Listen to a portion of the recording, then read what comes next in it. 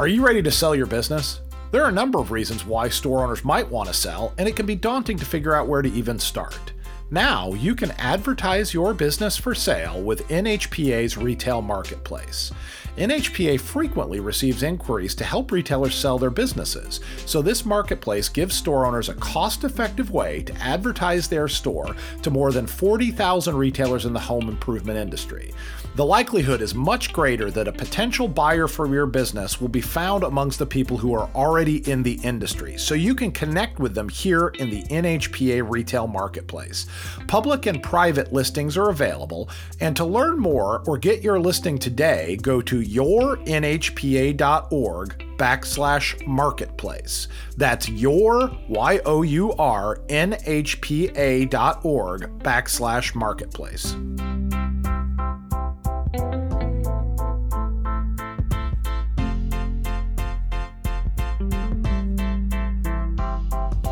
Welcome to Editorially Speaking, the magazine podcast for the North American Hardware and Paint Association. I'm Melanie Maull, managing editor for the association. On today's episode, we have Bruce Taulgin, and we are talking about his book, Bridging the Soft Skills Gap: How to Teach the Missing Basics to Today's Young Talent. So Bruce, if you could tell us a little bit about your history, kind of researching employee development and soft skills in the workplace, and kind of what drove you to write this book. What were kind of the conclusions that led you to write this book? Yeah, so we've been doing research on the front lines of the workplace since 1993. Back then, I was a young, unhappy lawyer, and I started doing in-depth interviews with young people and people my age. And I started asking them, how do you think about work? Why do you go work one place as opposed to another? Why do you leave? Tell us about your best boss. Tell us about your bosses who are not so good. And my first batch of interviews came out in a book in the early to mid 90s. Anyway, we've been doing that research on the front lines of the workplace now for 27 years. And we've interviewed more than 500,000 people from more than 400 organizations. That research has turned into 21 different books, dozens of white papers and articles. And everything we do is based on this in-depth interview research. We ask people questions. So often we go into organizations and we'll interview people. And then we try to help their leaders, managers, supervisors understand where they're coming from and where they're going, and how to better help them do more, better, faster in ways that are more gratifying. So along the way, what we do in our research is we tune into trends.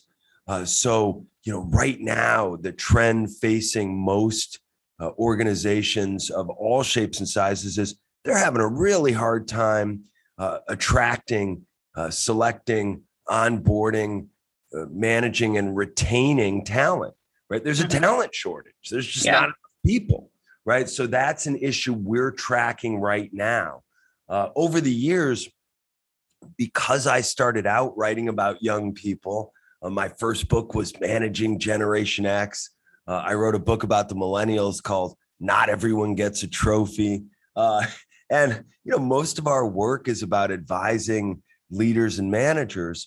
One of the trends that we tuned into a number of years ago was what we call this rising soft skills gap, that leaders and managers would tell us, even when people show up with really good technical skills, even if they show up ready to work hard, even if they show up smart enough, right? Even if they show up with a decent attitude, so often what they're missing is the sort of old-fashioned soft skills that are so important. And so over time, we started noticing this was coming up more and more and more, that how people are showing up to work and what employers need. There's a growing gap. There's everyone knows about the hard skills gap, right? The gap in STEM skills, Sure. science, technology, engineering, and math. But there's less focus on the old-fashioned soft skills, and they're not soft because they're easy. They're soft because they're not technical skills. Right. So and then so ultimately we had enough research on that I did a book called Bridging the Soft Skills Gap. I think what's really cool about this book in particular is that you incorporate so much of those conversations of those, the people that you spoke to. You said that's 500,000. That is what you said, right? Like, yeah, 500,000 so people many from people. more than 400 organizations, and plenty of them were grown-ups, but a lot of them are very young. Yeah. And I think it's great to see all the different industries represented. You've got nurse managers. You said there's a rental car company, and, other, more kind of white collar, if you will, organizations. And so it's really great to see the spectrum of people who are all saying the same thing, that soft skills is a challenge across industries. Do you find that different industries solve the gap differently? Well, I mean, some organizations don't really deal with the issue, right? They hire people because either they've got the technical skills necessary to do the job, right? So some jobs require a substantial amount of technical training. Yeah. Let's say if you're going to hire a medical technician or a nurse, or if you're going to hire a welder or a carpenter, right? Those people have to have the skills. Now, you might decide if they don't need certain kinds of credentialing that you'll hire somebody and train them. But there's so much focus on, we got to give people the technical knowledge and technique, right, to do the work. So people get hired because we figure, okay, they could probably do that work. But then things don't go well, or they get fired because they lack the soft skills. But most organizations don't really attend to this, and especially small organizations. I mean, look, I'd say the organization that's best at it is the United States Armed Forces. And we've been honored and privileged to work with the United States Armed Forces since 1995. And, they're great at it. They hire a bunch of young people, they tear them apart and rebuild them. And, they teach them how to do everything, and they transform them. And a huge part of what they teach them would fall into the categories of soft skills. So of course they teach them how to shoot a weapon. That's a technical skill, but they also teach them how to show up early, how to stay late, how to present themselves, how to speak to each other. They teach them how to solve problems. They teach them how to be part of a team. So a huge amount of what they learn would fall into those non-technical skills, and they treat them very, very seriously. So the military is a great example of an organization that really focuses on this.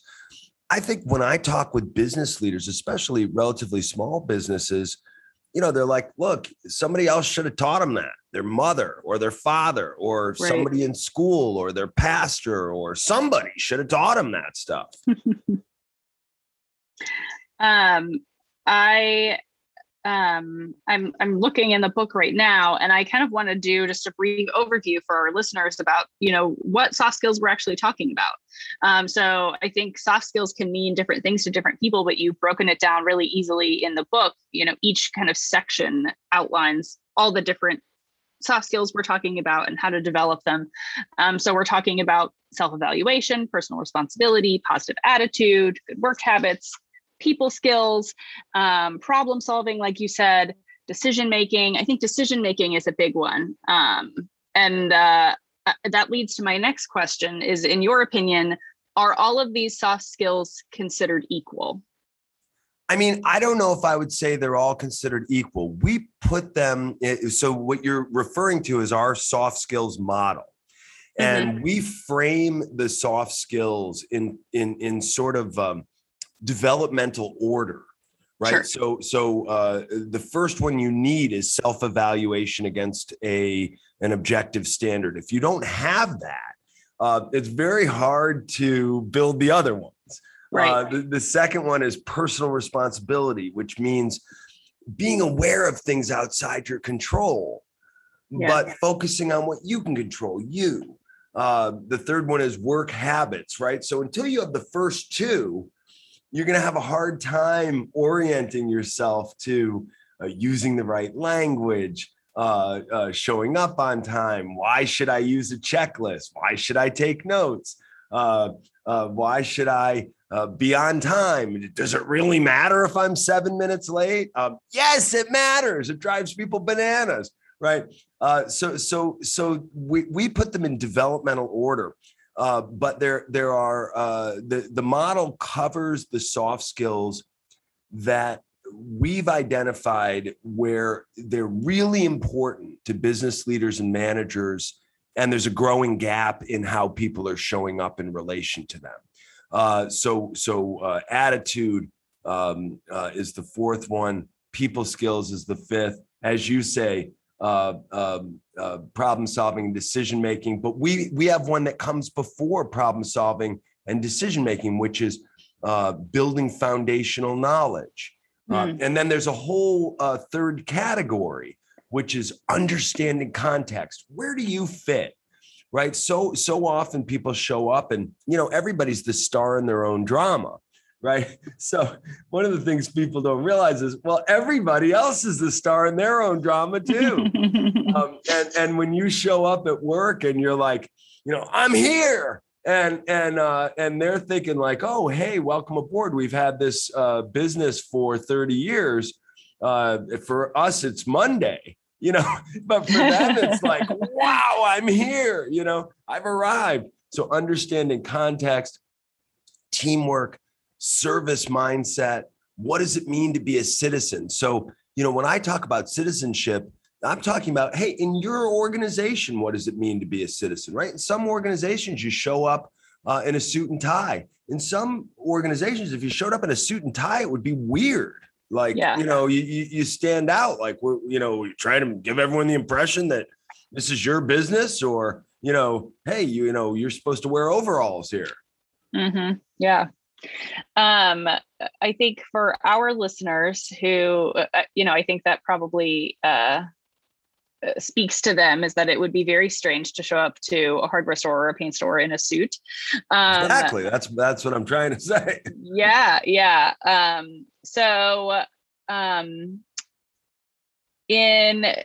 For any retail job, regardless of whatever retail industry you're in, people skills is definitely at the top. Most of the time in a retail job, you're going to be talking to people all day long. And so I would kind of put that at the top. But if a retailer is kind of trying to figure out what soft skills are most critical to the success of my organization, how would you kind of guide them through that evaluation of, how do they identify what soft skills are important or critical to the job? Yeah, well, again, our approach is a developmental approach because some of them really are necessary building blocks. Sure. But what I often will say to business leaders is, for one thing, you're right. Maybe someone else should have taught them this, but here they are and it's your business and you're having such a hard time hiring. Can you really afford to be like, nope, not you, nope, not you, nope, not you, nope, not you, right? Mm-hmm. Because you think like that person seems like they're not, I don't like the cut of their jib, right? So if you embrace the fact that, okay, I can teach the person where we keep stuff on the shelves. I can teach them how to mix paint, right? I can teach them the difference between one tool and another tool. I can tell them, hey, when that guy comes in, turns out that guy's a contractor. So, he's looking at one little thing, but usually when he buys, he needs a couple wheelbarrows to take the stuff out. So spend some time with that person, right? Those are all technical details of a sort, right? Mm-hmm. But as a business leader, you can decide, well, what do I want my business to feel like? What do I want it to look like? What do I want people's experience both internally and externally to be like? And then you can really shape a culture around a constellation of soft skills. So you can choose a few and then emphasize the heck out of them. right? So let's say people skills, to your point, we work with a lot of retail organizations. Now, my view is often what goes wrong in retail interactions, the customer service interaction, often what goes wrong may be a matter of context, right? Somebody comes up to ask somebody for help and they're like, yeah, just a minute, I'm on Facebook. Right. Hey, hey, let's be clear. You just interrupted me. So hang on a second. Right. And so if you're just thinking people skills, you might be like, well, you don't interrupt people. You say, please, right. You wait your turn. What's the matter with you, pal? Right. so you say, well, in context here, that person's going to pay us. We're paying you. So we want you to put your phone away. See, right. Or problem solving. Sometimes what goes wrong is somebody's asking you a question. You don't know how to find the answer. So, usually what we recommend is really interrogate yourself and your experience as a business leader. Think about what's going on in your organization. Think about what you want to build a special culture around. And even if it's just people skills, is it asking questions or is it listening? Is it asking questions, listening, and then taking notes in a way that's visible? Right? So that's a very simple example of a set of techniques where you can make soft skills, give them a technical framework. So sometimes when we're working with a retail organization, what we teach, very, very simple. Ask questions. Here are the questions that you should be asking. Listen carefully, take notes, and let somebody see you're taking notes. That sends a powerful message that what's going on for you is figuring out what's going on for them and that what's going on for them matters. That sends a powerful signal. It's so much more than just please and thank you. So that's just an example of how to frame out an element of soft skills in a way that can shape. Like, so people say, hey, every time you go into that store, have you noticed, right? What they do is they come over and they ask you questions and start taking notes, right? It sends a message. Yeah. One thing we kind of talk our retailers through is this idea of like a store audit. So you're going through and you're doing, you're looking at whether the shelves are full and you're looking at whether, things are put away in the right place and are the lights working and are the floors clean. But I think what could be an interesting exercise is to do the same thing with your people, is to kind of go, walk through your store as if you were a customer, and kind of do a soft skills audit, if you will. Like what does the customer interaction look like with the people, and kind of figure out what's maybe missing or what could be improved. So that could be kind of a fun exercise. We should look into doing that. Yeah, I think that's a great idea. And in fact, in the book, there are tools to do just that. If you look at self-evaluation against an objective standard, the first soft skill that we emphasize, because in today's environment, like all styles are equally valid. Hey, man, that's just how I do it. Like, you have to find a way around that, which is like, yeah, no hard feelings, nothing personal. Just this is how we do it. And this is how we want you to do it. Right. Right. So, yeah. But in that particular category, there is, in part 2 of the book, there is essentially an evaluation tool that can be used. Yeah. What would you say to a retailer who says, they don't need to focus on soft skills, they don't need to develop it, this is the way we've always done it. These aren't things I need to focus on. My staff is fine, or my store is fine. I mean, if you feel like your staff is fine and your store is fine, that's fantastic. I mean, one of the things I've learned is that elite performers in any field, usually don't declare victory and stop practicing. So I always tell folks, if you're human, you are a living organism, and living organisms are not static. So either you're growing and getting stronger, or you're decaying and getting weaker. The thing is that if you're not growing and getting stronger, you are decaying and getting weaker. It's just that most people don't notice, right? Yeah. So if you're systematically working on getting better, there's a darn good chance at least you're not getting worse. And there's even a chance you're getting a little better. But if you human beings are wired to go on autopilot. So people want to go on autopilot, right? It's efficient. Sure. We're complex organisms evolved to succeed in a complex environment. So we're wired to go on autopilot. The problem is if you go on autopilot, usually you have a steadily declining productivity, quality, and attitude even. So what I would ask people is, okay, so what are the things you're trying to get people to do more of? Well, I wish the store were more clean. Do you? Well, I wish customers didn't have to look around for stuff. Oh, well, I wish customers didn't call ahead to ask if something's there. Somebody would say, yeah, probably. Then they come in and it's not there, right? I wish when customers came in and they were asking for X, Y, or Z, that the people serving them had the foresight and insight to say, well, if you need X, Y, and Z, you probably also need A, B, C, D, and E, right? Right. And X, Y, and Z. So what are you doing? You're building a fence. Oh, I see. Well, you realize you'll probably need 2 more posts there, right? And so what you're doing. So you got to ask yourself, right? Is that happening? Do you have dinner, at home and talk about, well, I only wish X, Y, or Z would happen? Well, if that's true, there's a darn good chance that helping your employees develop soft skills would make a difference.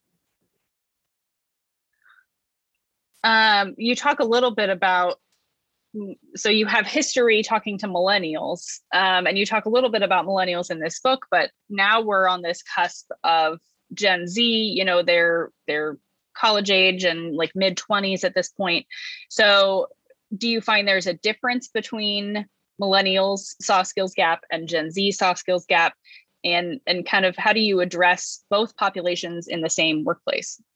Yeah, I mean, look, workplaces are increasingly diverse in every way. Generational difference is one of those elements of diversity. And look, right now, with a note from their parents, the youngest people in the workplace were born in 2005, right? Yeah. So sometimes I'll be at a conference and I'll be talking to a bunch of business owners and I'll be like, okay, so 2005, are you with me? Like, where were you in 2005? Right? A bunch of them are like, I was at this conference, right? Where those people were getting born. So, yes, look, I mean, it's always the case that the youngest, least experienced people seem like they got an attitude and drive the grown-ups a little bit wacky. We've been doing this research since 1993. Back then I was young. So, over the years, we've been interviewing young people, and about half of what these generational issues are made of is just developmental life stages, right? I mean, there's certain things about being young, but half of it or so is real accidents of history. Young people today have grown up learning how to think, learn, and communicate while attached to a handheld supercomputer. Mm-hmm. And most of them, at least until the pandemic, were programmed with one activity after another. Maybe during the pandemic, it's been worse. I mean, if the millennials were raised on self-esteem, right? All styles are equally valid. Gen Zers have been raised by helicopter parents on steroids. Mm-hmm. And so, at the same time, of course, think about the young people today. They've grown up, let's just say the last year and a half has been this, for most of us, I'm 54, this has been about the weirdest year and a half for me in my life. And for them, it's like, oh yeah, pandemic. That's what, we're all living in a science fiction movie. And they're like, yeah, life is a science fiction movie. So, yes, there are generational differences. And to this issue, what we see is more and more and more, The all styles are equally valid. My parents said it's like this. Hey, oh, that's how you do it. Well, I have a handheld supercomputer. There's 704 ways to do it. And I just, in the time that it took you to finish telling me how to do it, I just Googled 704 other ways to do it. And here's a YouTube video that shows my way's better. Yeah. Right. So yeah, they're different. And by the way, sometimes they're onto something. Yeah. But I'll tell you this about soft skills. Please and thank you never get old. Showing up on time never gets old. If you're having a bad day, keeping that on the inside and smiling on the outside never gets old. Taking notes and using checklists never gets old. Solving problems, being a good corporate citizen never gets old. Yeah. I highlighted this part in your book about Gen Z employees that I think, kind of just wraps up what you just said about using your phones. They have a built-in expectation that learning curves are instant. They think of learning in small increments, filling skill and knowledge gaps as they run across them. The long learning curve is a rarity and a bit of a mystery to Gen Z. Do you find that putting them through this model of soft skills is challenging for them? Because you say it's buildable. So if they are of that group that wants that fast learn in a moment, does this adapt well for that kind of way to learn? Well, to me, one of the things that's interesting is technical skills are on an obsolescence curve, right? So technical skills become obsolete over time, right? Like if you know how to show somebody how to use a handsaw, that's always going to work.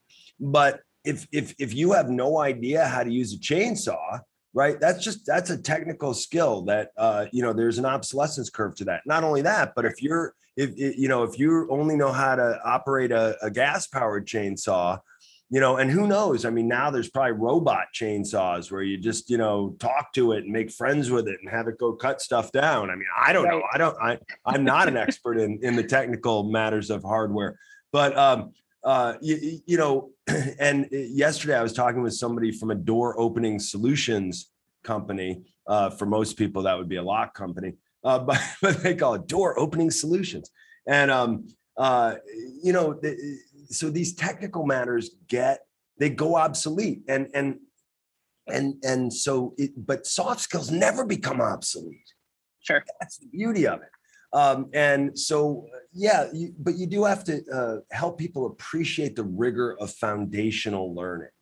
That it's good to build a foundation of basic facts, basic logic, especially basic facts and logic that are not going to become obsolete. 2 + 2 is always going to equal 4. That's why math is worth learning. And then showing people the building blocks of foundational knowledge and even problem solving.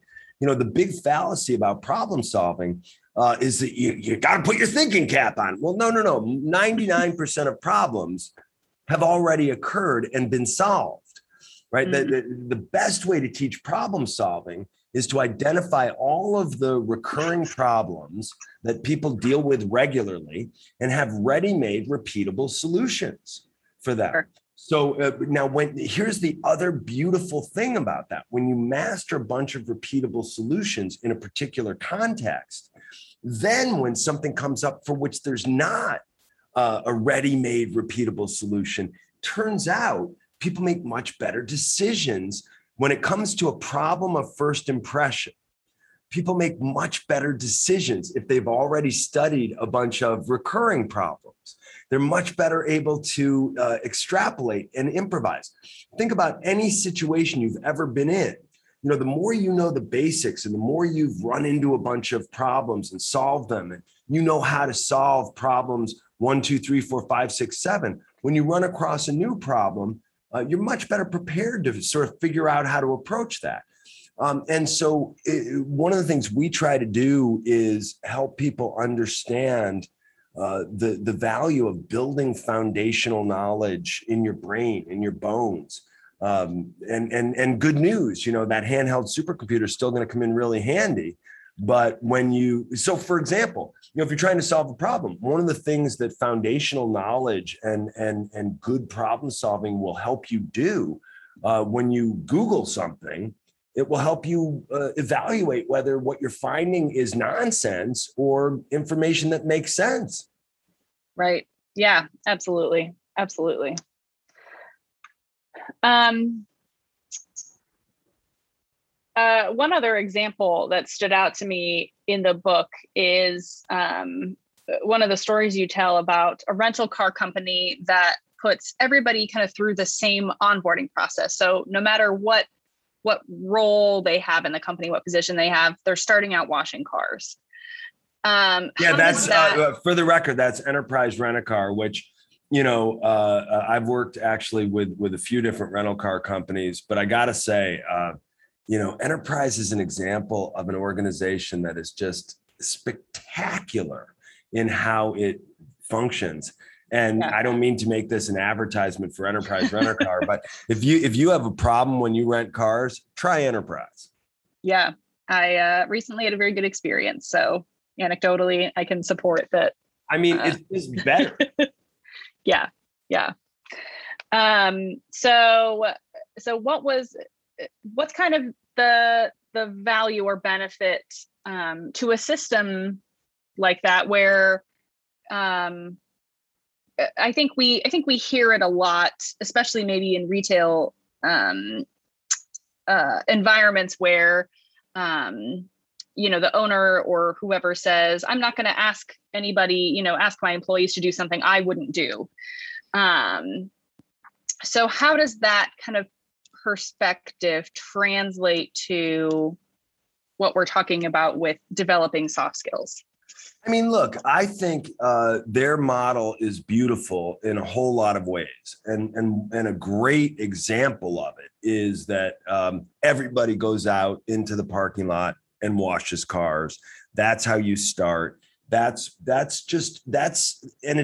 like it because it's such a tangible example of how they live their culture and how they create their culture. So just like if you walk through that portal into a Marine boot camp, right? Like everybody has the same experience, Yeah.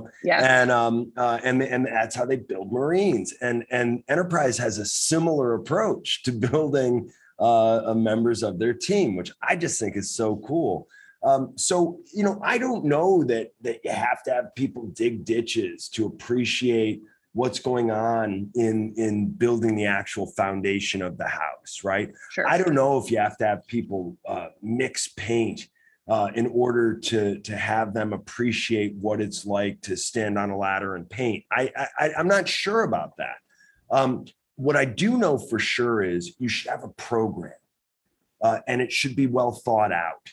And you should have a philosophy and an approach when it comes to what do you want people in your organization to be like?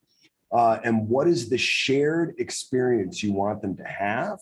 And I do think that, sometimes people will say to me like, oh, well, what should I look for if, they might be hiring an investment banker?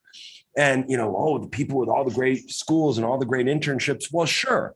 But I'll tell you what, if I have two people from who are properly educated and have had all the internships, and I find one who spent summers working in a warehouse, right? And I find one who has never lifted a box and carried it across a warehouse, right? Or never loaded a forklift, one or the other. Oh, this one swept floors for 2 summers, right? Mm-hmm. And this one's never, never digged a ditch, and this one has, right? You've got to find people who've worked hard. And done stuff. So, I guess the washing the cars fits into that category. It just, I don't know that everybody has to do push-ups in the sand at 4 a.m., but you want to be a Marine, you better do that. Yeah. One of our sources, one of the retailers we spoke to for the soft skills story, identified qualities just like that. he was talking about, how he looks for, maybe they don't have any work experience, but the kids who are applying, the teenagers who are applying for jobs, maybe they helped raise their siblings. So, they don't have, on the ground retail experience, but they do have management, quote unquote, experience. They do have experience in getting their siblings to school on time. So that's a great example. Yeah, he definitely knows what to look for in the job application resume part of the process. One thing that's come up a little bit is that it's hard to, you can see something on paper, like you said, somebody could have great education, great technical work experience, but you don't really know what they're going to be like actually as an employee on the floor. Do you have any tips on kind of, if you bring them in for an interview, what should retailers be looking for? Timeliness. I think, yeah, right. I mean, there's a few things like, one of the funny things is that in today's environment, it's so hard to hire people.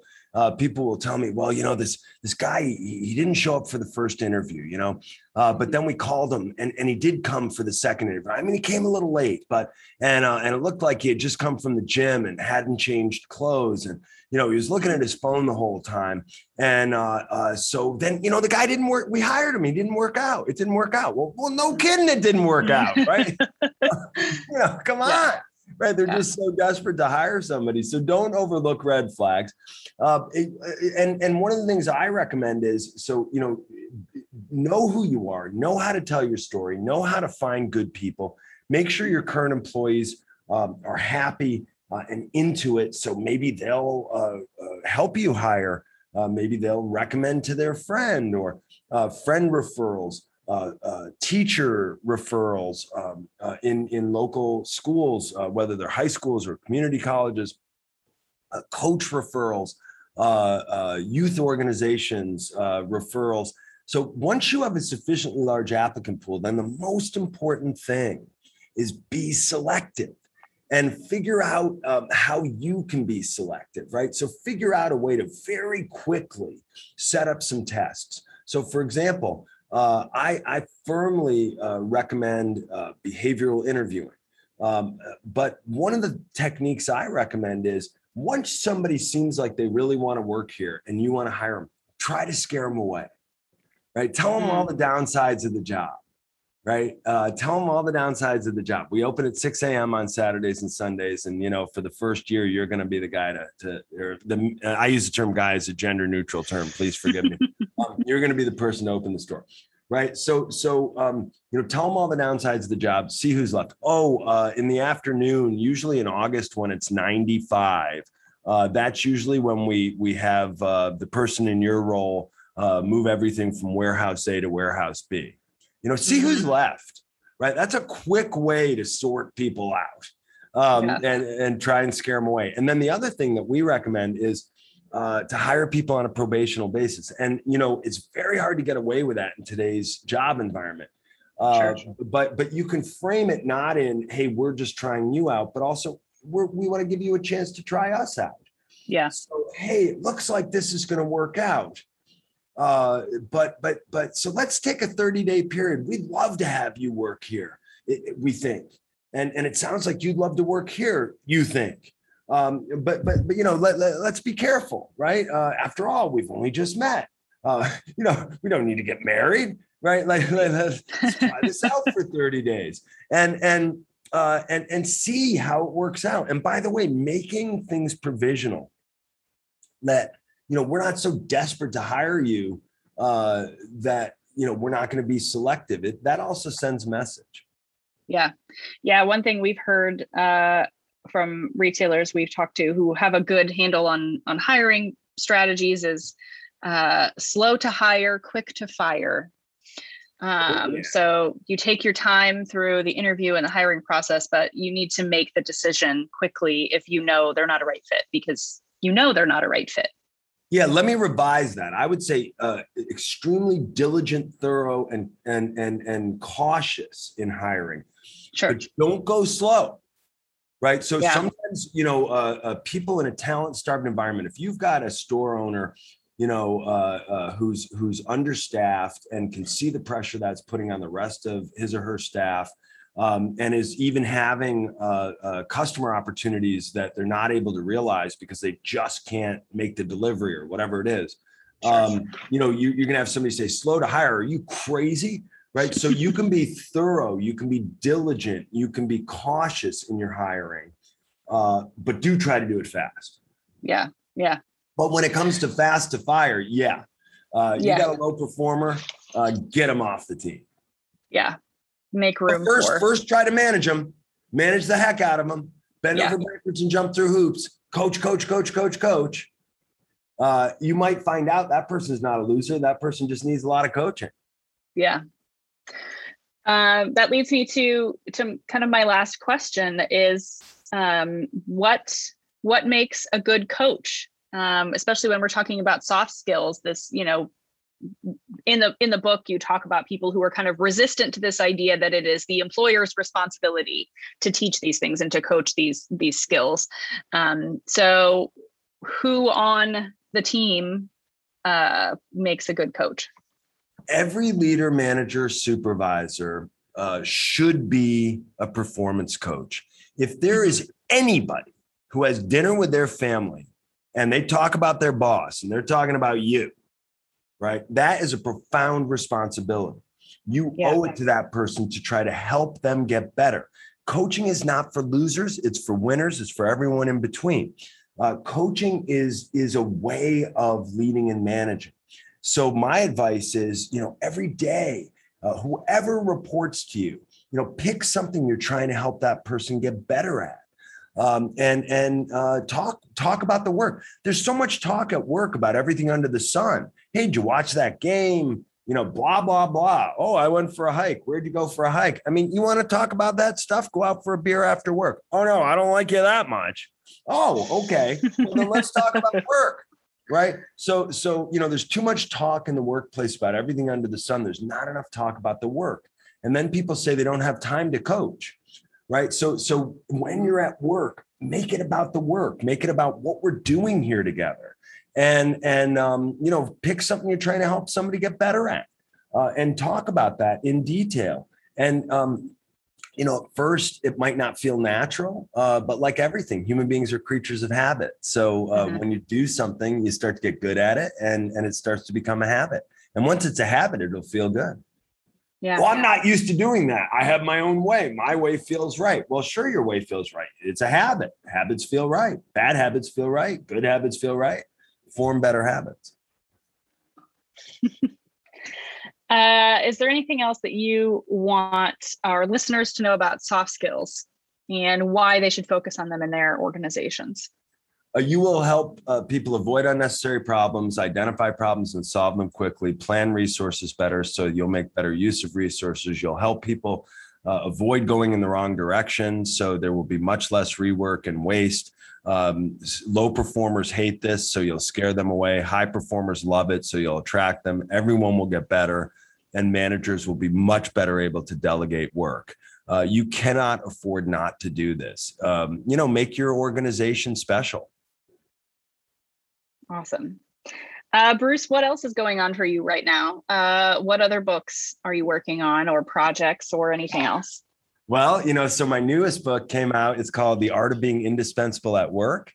That came out about a year ago in the middle of the pandemic. So if you didn't hear about it, it's because there was a pandemic. But it's doing pretty well. Actually, it's with Harvard Business Review Press. So now I feel all grown up, and we're doing our own podcast. It's called The Indispensables. Check it out. It's free, Nice. Totally free. You can't pay for it. It's totally free. I'm working on a book right now called The Karate Master CEO. I'm a lifelong martial artist. And so it's my opportunity to write a book that mixes karate and leadership. Awesome. Where can people find you? online? Rainmakerthinking.com. That's where to find me. Rainmakerthinking.com. I mean, I'm on LinkedIn. I'm on Twitter. Sure.